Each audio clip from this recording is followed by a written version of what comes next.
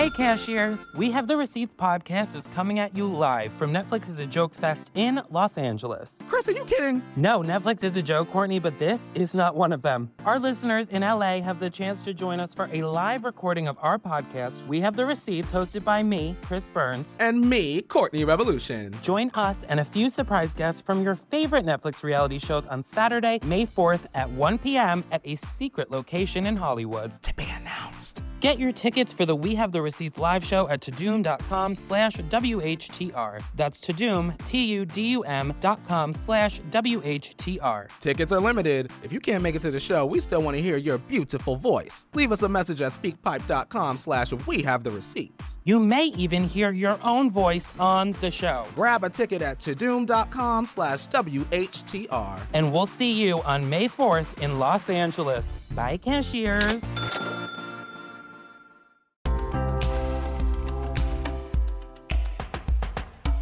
No, I'm 55. I should have been dead a while ago, I think, really.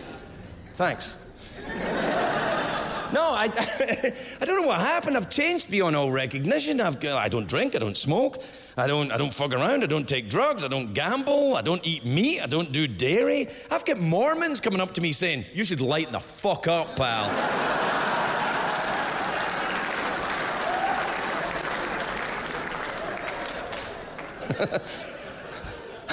You know what it is? It's Los Angeles did it to me. Los Angeles turned me into a pussy. Actually, I'd kind of stopped drinking before I went to LA. I kind of stopped taking drugs before I went to... I'd stopped taking drugs before Scotland, really. I did all the drugs. That's right, I did all the drugs in Scotland.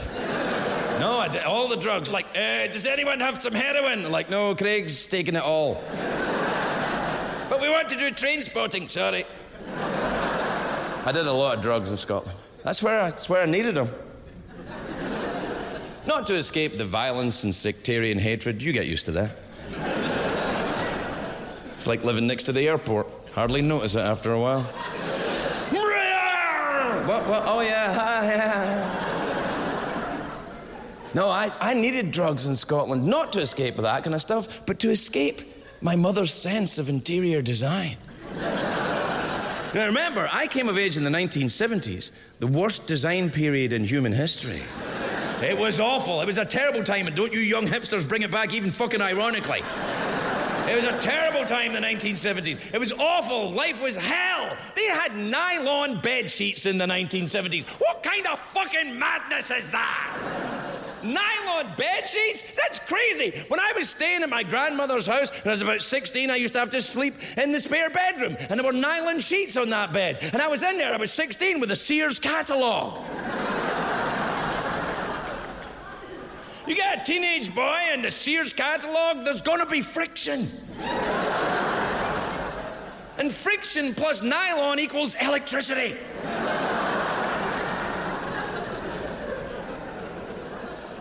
I thought Jesus was angry with me.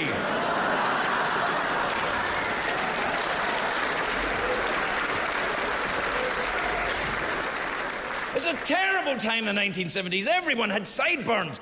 Everyone had sideburns. Men had sideburns, women had sideburns. Everyone was covered in hair. It was terrible. Everyone was hairy. It's true. If you look at 70s porn now, it looks like a documentary about bears. No, I came of age during this. So this is this terrible period in human design. And then you combine that with my own mother's... Now, listen, I loved my mother. I did, but she had the design instincts of a Middle Eastern dictator.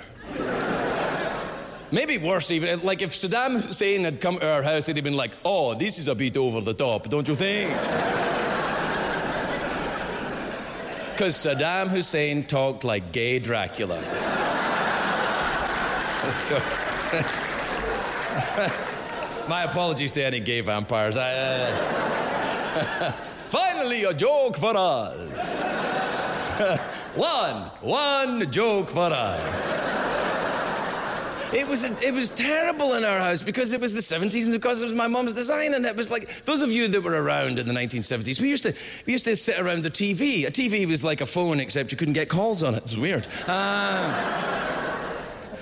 But we used to sit, and there was a small room with a TV, and then those of you that remember the 1970s, you'll remember that wallpaper. You probably remember it, the wallpaper with the kind of onions, the kind of onion thing on it. It was like onions in a kind of a line held together by a kind of a membrane. You know what I'm talking about? This is kind of like a brown and yellow kind of onion. It looked like Larry King's testicles on the wall. Not that I've seen Larry King's testicles.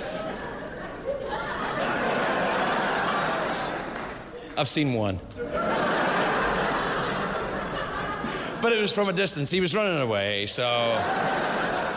Why are you chasing me? Come on, Larry, let's have a tickle fight. No, there was the Larry King testicle wallpaper, which was, oh my God, it was horrible. And then on the ceilings in the 1970s, they used to put this stuff, it looked like whipped cream with porridge in it. It looked like seagull shit with grit inside it or something. This weird kind of ceiling, it was like meringues on the ceiling, highly flammable. You get a nylon sheets and jerk off, the whole thing would go up.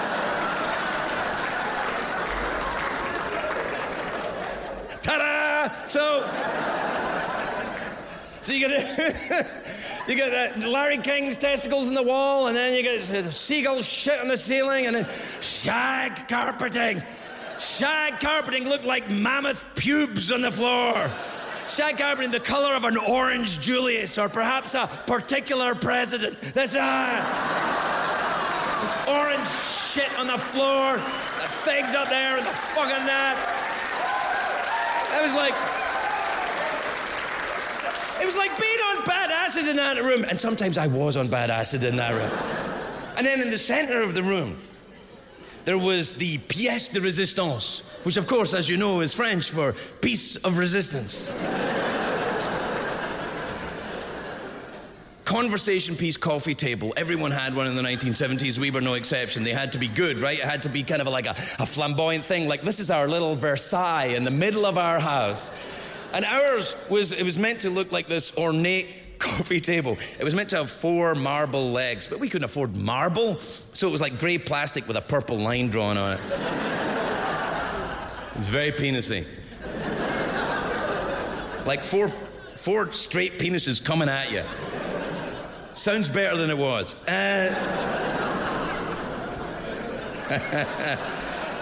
Four penisy legs, and then on top of that, a fabric which has since been outlawed since the 70s, burgundy velveteen. It was terrible. And then on top of the burgundy velveteen, a tableau made out of some kind of recycled metal of horses galloping. But it wasn't like horses galloping like that, galloping along. It was like they were coming towards you. It was their faces like, oh. 4 horses, and then on top of that, smoked glass, because you've got to have smoked glass, because it's the 1970s. So it looked like the 4 horsemen of the apocalypse coming at you from some sort of dangerous volcano. It's impossible to do drugs off of that table. I'd chop out a line, go down to get it, see the horses, shit my pants, and run away. Stream Craig Ferguson, Tickle Fight, only on Netflix.